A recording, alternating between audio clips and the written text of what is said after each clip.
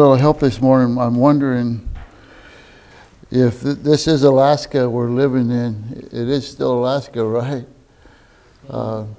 Here it is, the 16th, 17th of September. And did it frost here this past week? There was just a little bit of frost down in the valleys. Out hunting, and in the past, by October 1st, which is not too far away, the ground was completely frozen solid. And if you're going to do any building, you're going to have to wait till spring. But this is very unusual weather, and that may be a sign of the times we're in. We're in Matthew chapter 24. It's kind of a freight train lesson from last week. Freight train lessons are where you disconnect and then connect back up. And we're looking in verses 36 down through 44, where we're studying the commands of the Lord. And he's going to say, "Watch therefore, and be also ready." An imperative, a command. And in verse 36 of chapter 24, Jesus is answering a question from chapter 24 and verse 3, where his disciples were up outside the temple on the Mount of Olives. And verse 3 of chapter 24, "And as he sat up on the Mount of Olives, the disciples came unto him privately, saying, Tell us, when shall these things be? And what shall be the sign of thy coming and of the end of the world?" And so he answers that in these verses, and we're going to look at verse 36. "But that day and hour, that is his coming, knoweth no man, no, not the angels of heaven, but my Father only. But as the days of Noah were, so shall also the coming of the Son of Man be. For as in the days that were before the flood, they were eating and drinking and marrying and giving in marriage until the day that Noah entered into the ark." And so that's not about something extraordinary that they were eating and drinking and marrying, but that's just everyday activity. Just going about their everyday business. And then the flood came. And not until the flood came and took them all away, so shall also the coming of the Son of Man be. There shall be two in the field, one shall be taken at the left. Two women shall be grinding at the mill, and one shall be taken and the other left. Watch therefore, you know not what hour your Lord doth come. But know this, that the good man of the house had known in what watch the thief would come, he would have watched and would not have suffered his house to be broken. Therefore be ye also ready, and for such an hour as ye think the Son of Man cometh." And so there in verse 42, the command, "Watch therefore." And then in verse 44, "Be also ready." Now, I've given you a handout, and it's kind of a summary of what we did last week, and I apologize for the smallness of it. When I came to church this morning to do some printing, the computer and the printer wasn't meshing good. But there's actually, in the Old Testament, we have really two comings of the Lord described. There's verses that talk about his death, but there's verses in the Old Testament that talk about his ruling. And those are mentioned there underneath the little 7-year tribulation diagram. In the Old Testament, there were two different pictures painted of Messiah. One suffering, Isaiah 53 and Psalms 22, and one reigning as a king, Psalms 2 and Zechariah, many others. As we look back on these scriptures, we clearly see that they predicted two separate comings of the Messiah. The first coming as a suffering Messiah, and the second is still future as a reigning king. And of course, the Jews had a problem with that. They wanted him to come and rule. They expected him to be the ruler, and he came to give his life. So two different comings. In the New Testament, we have another picture added. Again, we have two pictures painted, and they don't look the same.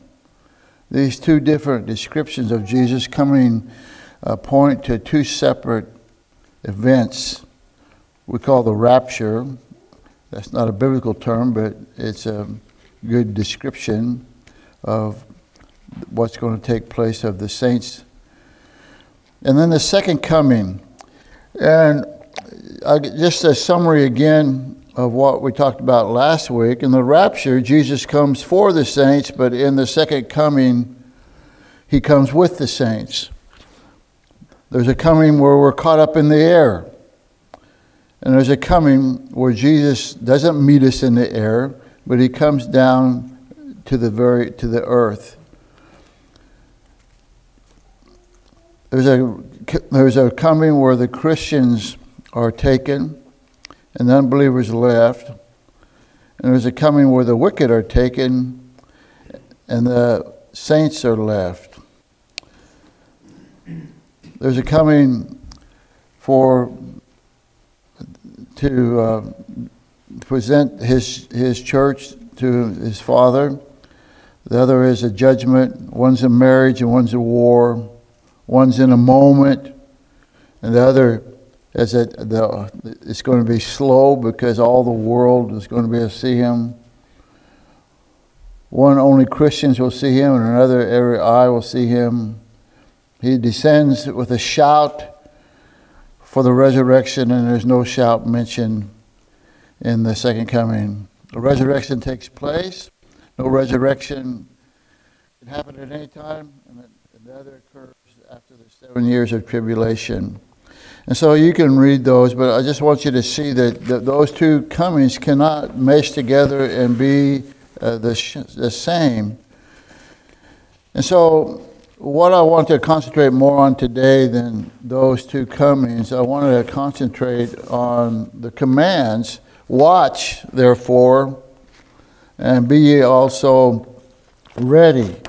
Now, I believe that in the context here of these verses, it's talking about the second coming and not the rapture.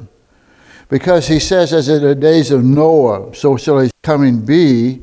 And how it's going to be similar to the days of Noah is that when in the days of Noah, the people that were spared and left here upon the earth were the righteous, Noah and his family. But the people that were unrighteous were destroyed. And so when he says one shall be taken and the other left, in the two different comings, there's two different people that are taken. And the rapture, in the rapture, where all those saved are going to be. In the rapture, the saved are taken, and those left grinding at the mill are left to go through. They're going to go through the tribulation period. But in the second coming, the sheep are removed from the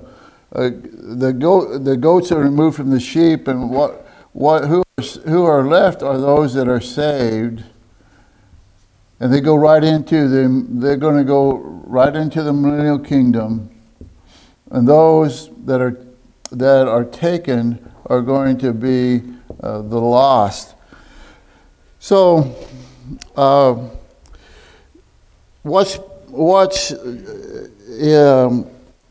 what's important for you is not so much the second coming, because we're going to be coming with the Lord. And so I want to just look at this passage and talk about the importance to watch and be ready even for the rapture and not the second coming. For us that are saved, the second coming is not going to be an event that springs upon us. The Lord's going to say, get on your horse and let's go. And we'll know all about that. But we don't know when the rapture is going to take place, when we are going to be taken out of this. So we're not appointed unto a day of wrath. The saints of this age are not going to go through that time of tribulation, the great tribulation. And so, first thing I want you to see here, go with me over to about watch and be ready. If you go over with me to 1 Corinthians chapter 15, and some of these verses we looked at last week. But 1 Corinthians chapter 15, when we think about the coming of the Lord in the rapture, one of the words that we could use to describe that is that it's going to be sudden. The rapture is going to be sudden. It's not going to, you're not going to get a notice in the mail. There's not going to be a rapture alert like an Amber Alert. There's not going to be any pre-warning or pre-indication, but it's going to be sudden. And 1 Corinthians chapter 15 and 51, we have it described for us. Behold, and remember, when he's talking to the Corinthian church, he's talking to believers of the church age. He said, behold, I show you a mystery. We shall not all sleep. That is, whenever the New Testament describes the death of the saints, or the place of the saints, or the situation of the saints who have perished, have died, they're said to be asleep in Jesus. They're not dead, separated from the Lord, but they're sleeping. But we shall all be changed. And so there's going to be not a greater privilege for those who already died, but we're all going to be changed. In a moment, in a twinkling of an eye. Someone has said that the blink of the eye is 1/50th of a second, but the twinkling of an eye is not, it's not the blinking. It doesn't mean you blink, but it's when, light shines off your eye. It'd be fast as light. In the twinkling of an eye, at the last trump. And remember last week we said that this last trump does not correspond with the trumpets of Revelation, which is in the mid-tribulation period where Great Tribulation is. But it was the last trump of Israel when Israel was camping in the wilderness. There was sound to get ready and break down their tents to be ready to move. You imagine, over 1 million people, some estimate, were traveling. And then the last trump that would be sounded would be when they take off, they start to move. And so he's saying at the last trump, this is when you're moving, you're changing locations.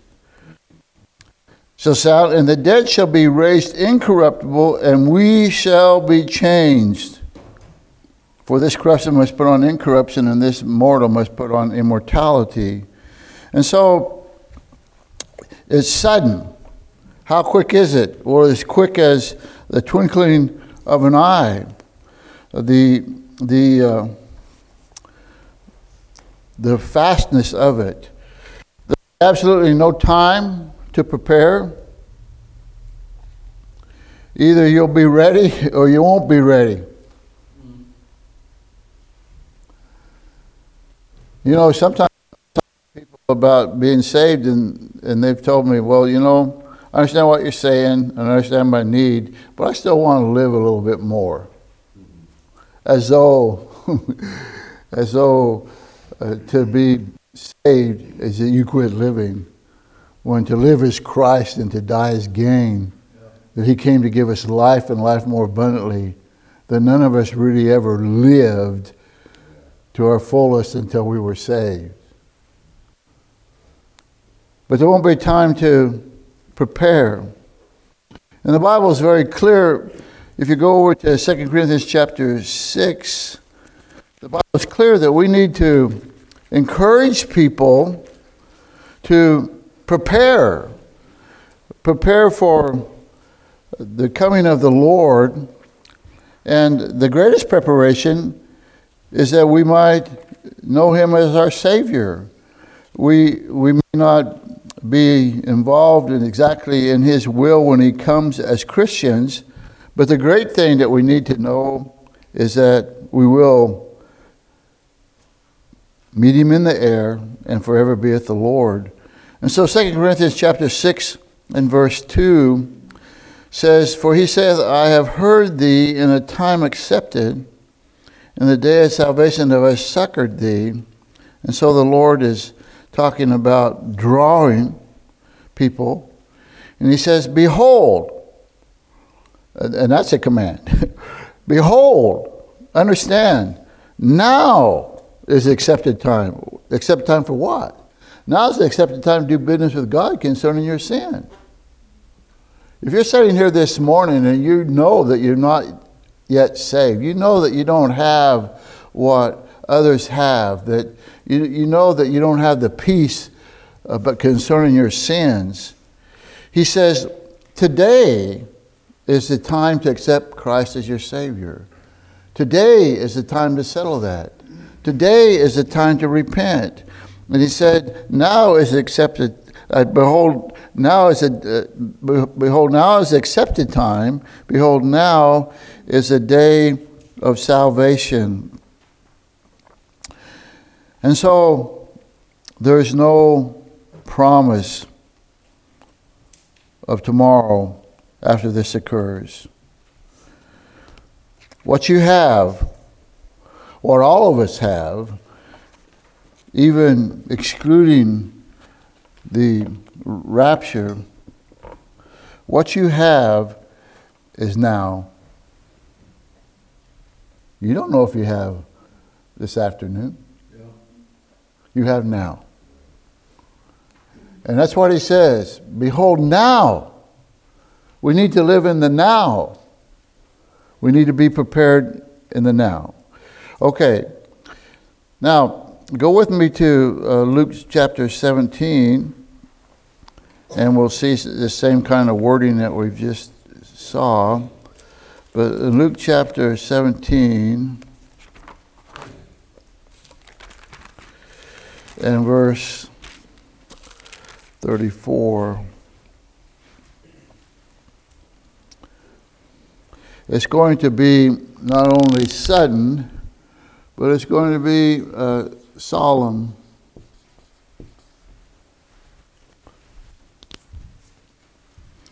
Luke 17 and 34, I tell you, in that night there shall be two men in one bed, and one shall be taken and the other shall be left.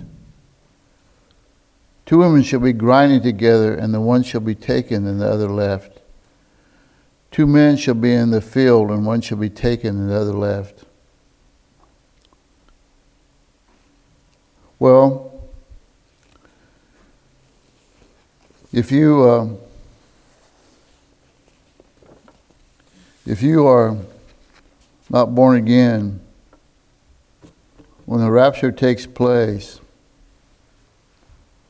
there's going to be a very serious, sober, solemn time.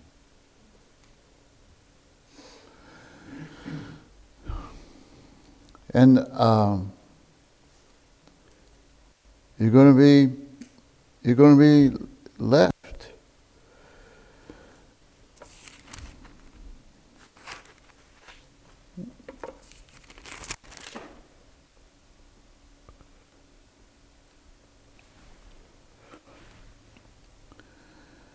There's a possibility that wives will be taken and husbands left. The co-laborers will be taken and others left. And And how is that all going to be explained? How's that all going to be covered up? Well, I'm not sure. I'm not sure how. I do know that the Bible, with the verse that Chris looked up for us last week, that God's going to send them strong delusions that they believe a lie. But it's also the beginning of that period called the tribulation and the great tribulation. And the Bible talks about world war. It talks about famine. It talks about a quarter of the population dies. It talks about earthquakes that are so severe that people plead with the rocks to fall on them. In that time, a third of the sea life dies. A third of the waters turn bitter. And a third less light from the sun and the stars. Can't grow good crops if you only have a third of sunlight. It's going to be a great famine. It's going to be things that this world has never experienced. And there's going to be things that occur that surely would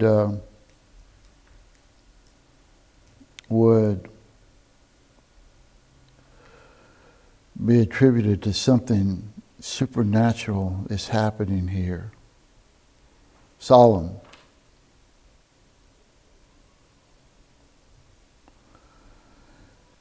And so when he says, be ye ready,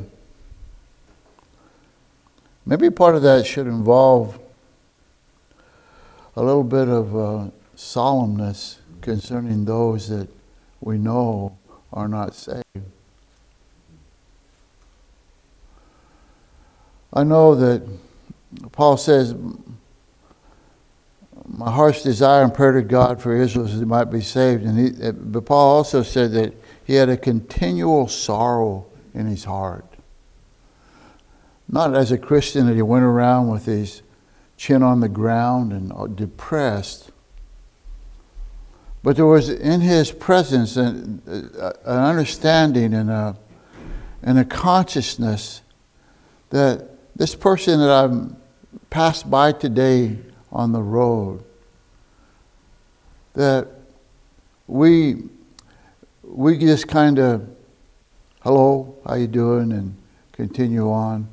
And even with many times people that we love and know, how you doing, and continue on.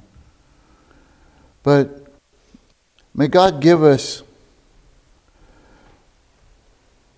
the stirring in our soul that the people that we pass on the streets, if they're not born again, they're condemned to die. They're on death row. There ought to be some soberness about us. I'm afraid that I become comfortable in the situation I find myself, that I know I'm saved. I know I'm going to heaven. I don't have any worries about that. I'm just trying to live a comfortable life here. And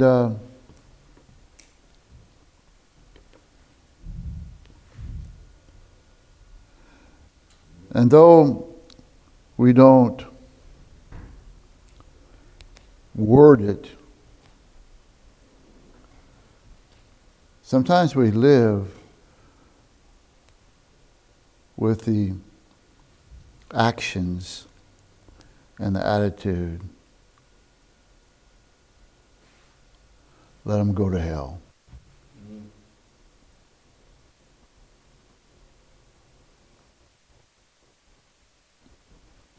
Something about us that we can't look over Jerusalem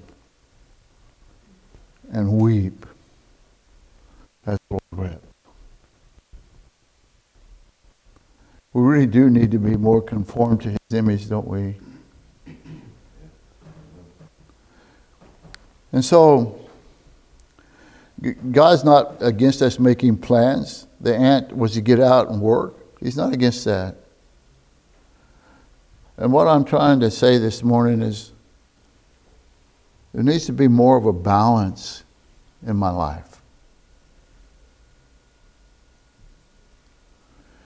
And I think particularly when you come to the age that I'm at, 73, that you probably look more towards heaven and people irritate you more. And you don't want to be troubled about some things. But there ought to be a solemnness about us. And He commands us to be ready.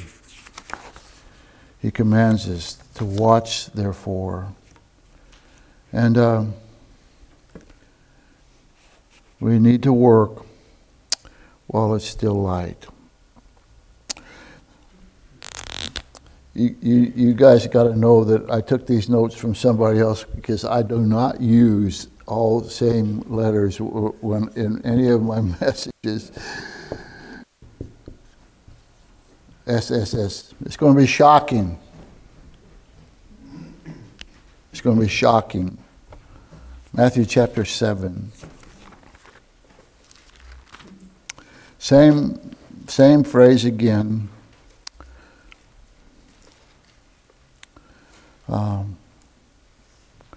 And 21. Matthew 7:21. This is a little different phrase. Not everyone, Matthew 7:21, not everyone that saith unto me, Lord, Lord, shall enter the kingdom of heaven, but he that doeth the will of my Father which is in heaven. Many will say to me in that day, Lord, Lord, have we not prophesied in thy name? In thy name have cast out devils, and in thy name done many wonderful works?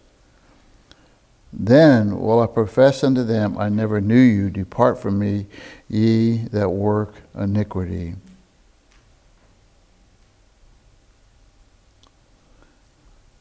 Probably the greatest tool that Satan uses to give a false hope to people and to keep them from truly repenting is religion.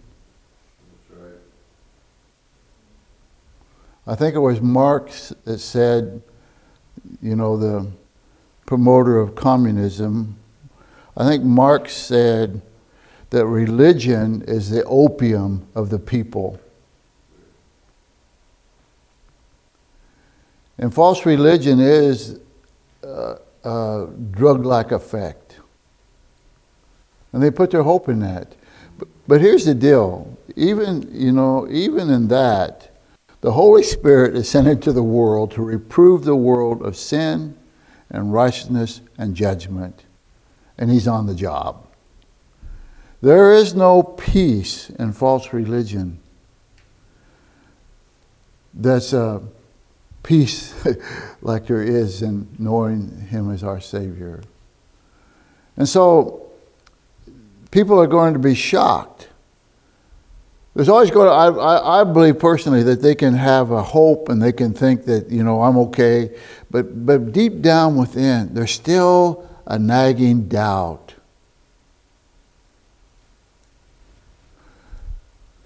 And sometimes as Christians we can have doubts, and that's what 1 John's written for. These things are written that you might know you have salvation. But true Christianity is a know-so salvation. And whenever we begin to doubt and we're truly saved, it's because we probably got away from the Word of God. But there are those that are going to be shocked. God knows, He knows them. Nobody's going to squeak in on some kind of religion. All roads do not, religious roads do not lead to heaven. Let's look at some of those verses. John chapter 3. and verse 3.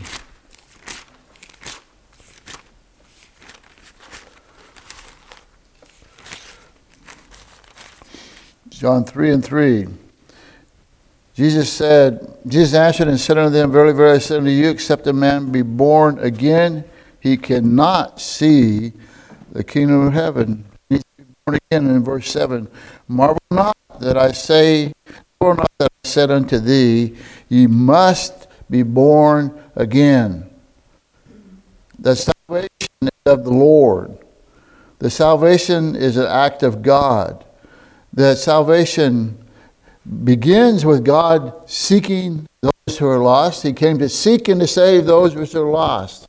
Not those that were elected, not those that were preordained to be saved, but he came to seek and to save that which is lost. And the Holy Spirit is on his job. Acts 4:12 says, Neither is there salvation in any other, for there's none other name under heaven among men whereby we must be saved.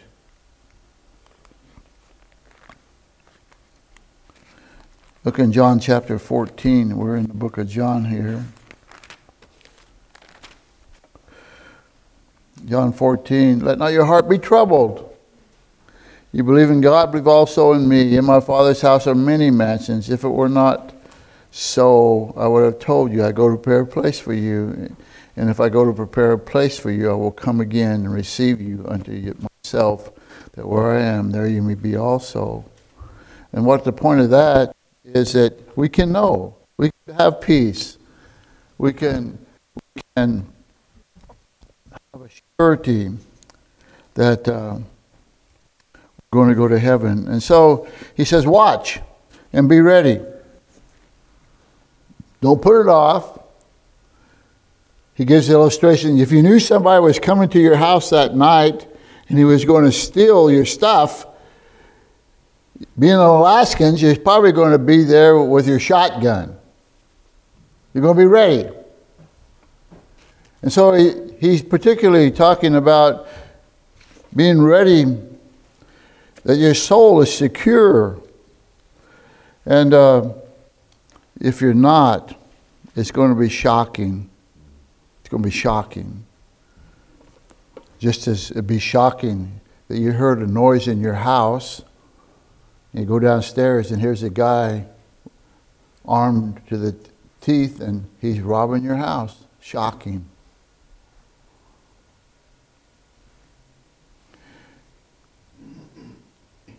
You see, there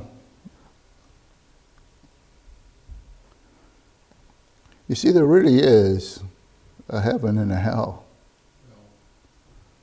There really is a mansion and a place of torment. And people really do go there. And it'll be shocking.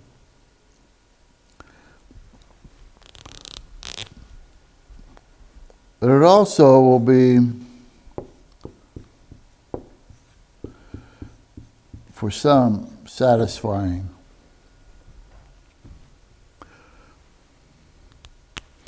Look over in 1 Thessalonians.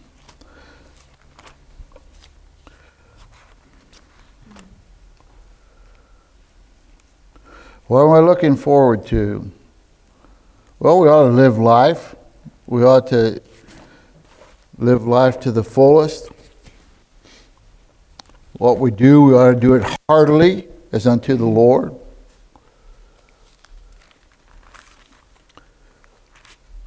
But what should we really? What was going to be satisfying? I thought, well, when I get to Alaska, it'll be so satisfying for me to catch a king salmon.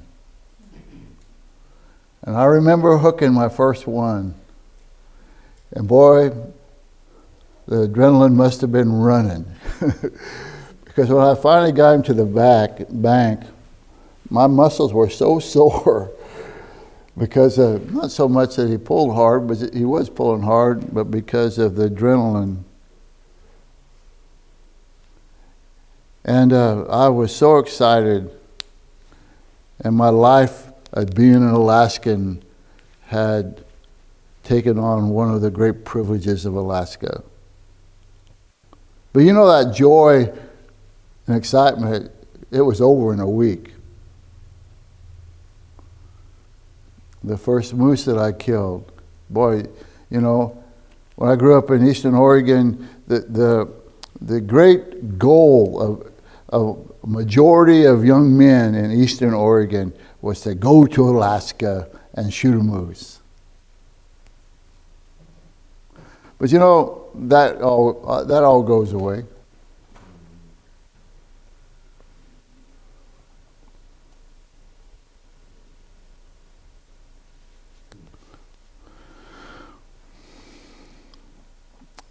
But there's going to be a day when we meet the Lord in the air, and so shall we ever be with the Lord.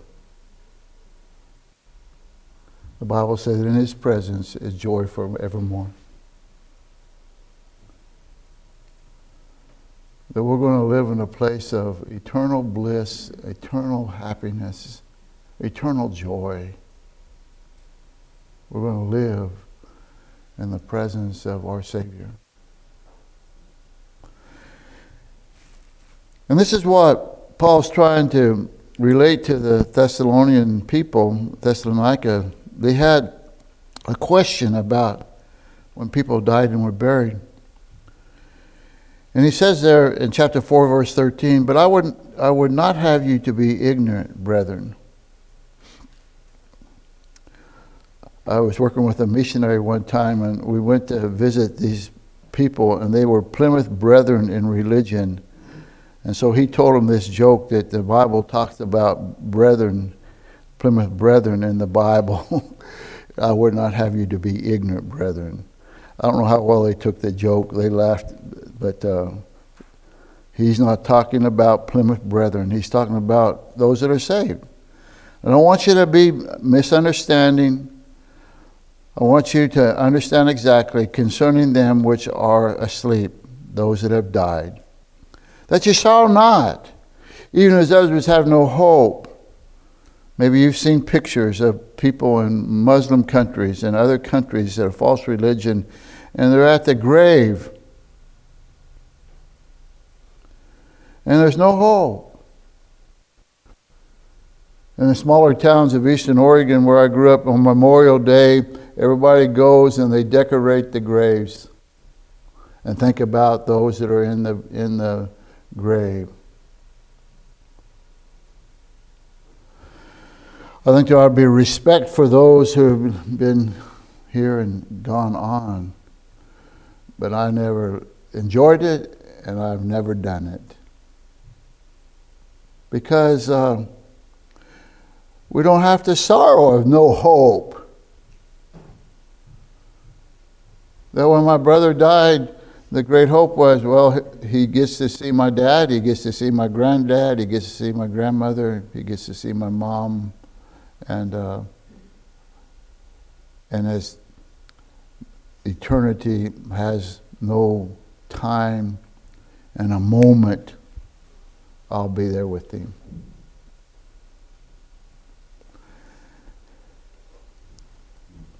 Sorrow, which have no hope. For if we believe that Jesus died and rose again, even so them also which sleep in Jesus will God bring with him. For this we say unto you by the word of the Lord. I'm not saying it by my word, it's the word of the Lord. That we which are alive and remain unto the coming of the Lord shall not prevent or precede or hold back them which are asleep in the grave. For the Lord himself shall descend from heaven with a shout, and with the voice of an archangel, and with the trump of God, and the dead in Christ shall rise first. Then we which are alive and remain shall be caught up together with them in the clouds to meet the Lord in the air, and so shall we ever be with the Lord. Wherefore comfort one another with these words. What a blessing. We're going to meet him in the air. And he says that we need to keep this in mind because it's going to be a comfort. And in Revelation 21 it says, It says, "And God shall wipe away all tears from their eyes."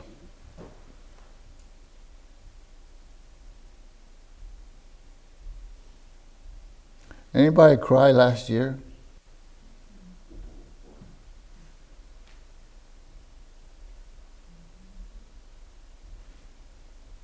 No more crying. No more crying.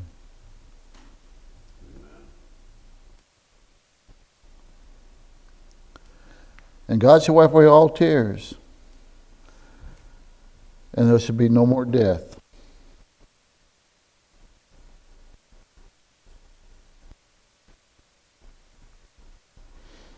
I remember going to my brother's funeral. I was a pallbearer. Maybe this is tradition every place, but it's tradition in Eastern Oregon. When they get ready to lower the casket into the ground, people, the pallbearers take the boutonniere off and go and stick it on the casket.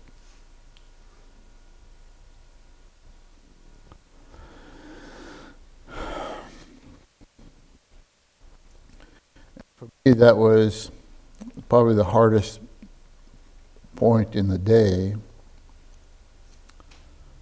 But I immediately raised back up and knew that I'd miss him. But I didn't sorrow without hope. And so we're talking about the great satisfaction. There'll be no more death, neither sorrow. How many was sad last year? Anybody cry? Neither shall there be any more pain. Your old back give you problems? Did your joints hurt? For the former things are passed away. I always like seeing new things. My family, they can watch a movie and they like the movie and they can watch it again a year later and they can watch it again a year later and then watch it again 2 years later. No thanks. I've seen it once. Once is enough. And move on. Well, boy, we're going to see a lot of new things. Everything's going to be new. Job, probably the oldest book in the Bible, talks about his body, and he said that it was going to be fresher than a baby's skin, something along that line. It's going to be satisfying. I've always imagined myself to be tall, dark, and handsome. The mirror never lies. And remember when we talked about in 1 Corinthians 15, it talks about that the body is going to be, our new body is going to be like the seed that's been planted and comes forth. And so when you look at me today, you look at me like I'm a pea seed that's in that little packet. Have you ever, planted, maybe not peas, but other stuff. And when you take that pea seed out of the packet, it's hard. It's all shriveled up. And you stick it in the ground, and it germinates, and it comes up. What went in the ground was a pea, and what comes out of the ground is a pea plant, and it reproduces all kinds of peas. And if I go back and try to dig up the pea I put in there, it's gone. Well, the Lord is saying the new body is going to be like that. I'm still going to be identified as a pea. I'm still going to be identified as Gene Humphrey. But what you're looking at here is the old, hard, shriveled up Humphrey. But there's coming a day that it's going to be much more satisfying. And a total different body.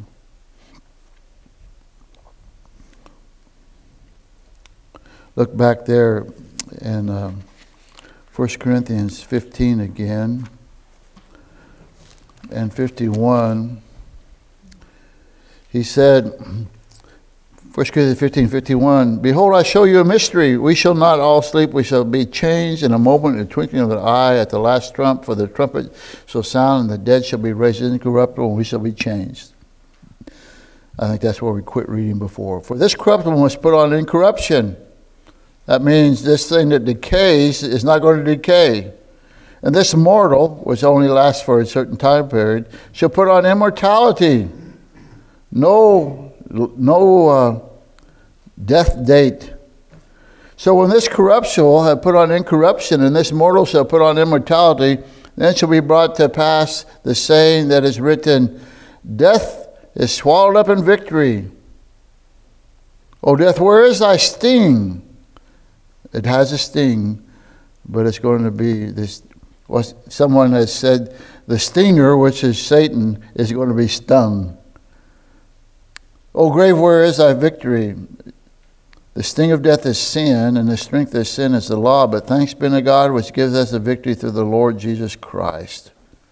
Therefore, my beloved brethren, be ye steadfast, unmovable. You see, this is one of the other reasons why we need to watch and anticipate the coming. Therefore, my beloved brethren, be ye steadfast. What makes me steadfast? Knowing that I'm not going to stay here. Unmovable. I'm not going to vacillate. Always abounding in the work of the Lord. Why? For as much as you know that your labor is not in vain in the Lord. There's going to be a new home. Let not your heart be troubled. You believe in God, believe also in me. In my Father's house are many mansions. If it were not so, I would have told you, I go to prepare a place for you. And if I go to prepare a place for you, I will come again and receive you unto myself. There will that where I am, there you may be also. And then there'll be the last S. It'll be sad.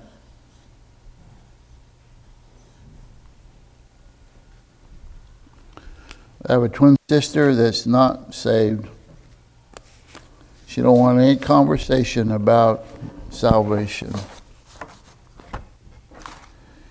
And it'll be sad. You know, and I think that's why the Bible tells us that God will wipe away all tears. I don't know how thinking is going to go in eternity, but I'm pretty sure that I'm not going to grieve over people that I wanted to be saved in eternity. But it's going to be sad.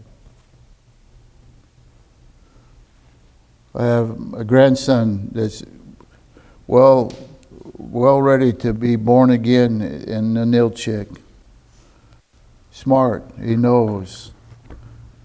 And if the Lord comes before he decides, before he repents, before he humbles himself, before he realizes that he's condemned to die, it's going to be sad. And so I think one of the things that he says when he calls upon us, one of the reasons that he calls upon us to watch and to be ready, is he wants us to be doing what he left us here to do. Go into all the world and make disciples. Preach the gospel to every creature. That every opportunity we get, we share Christ. And warn people that there's a judgment day coming. Are you ready? And are we watching? This whole world in its fallen state and as a tool, you know, what is our enemies? Well, the world, Satan, and the flesh. And Satan uses the world to entice us, to appeal to our flesh. And we can get sidelined. we can get off what our duty is to do. We can forget that this is not our home. This is not our home. Go ahead and knock yourself out. Work, work, work, work, work until you can get that mansion you want. Till you can get to that place and all those goodies that you want. But understand this, they burn really good. This is not your home. Okay? You're dismissed.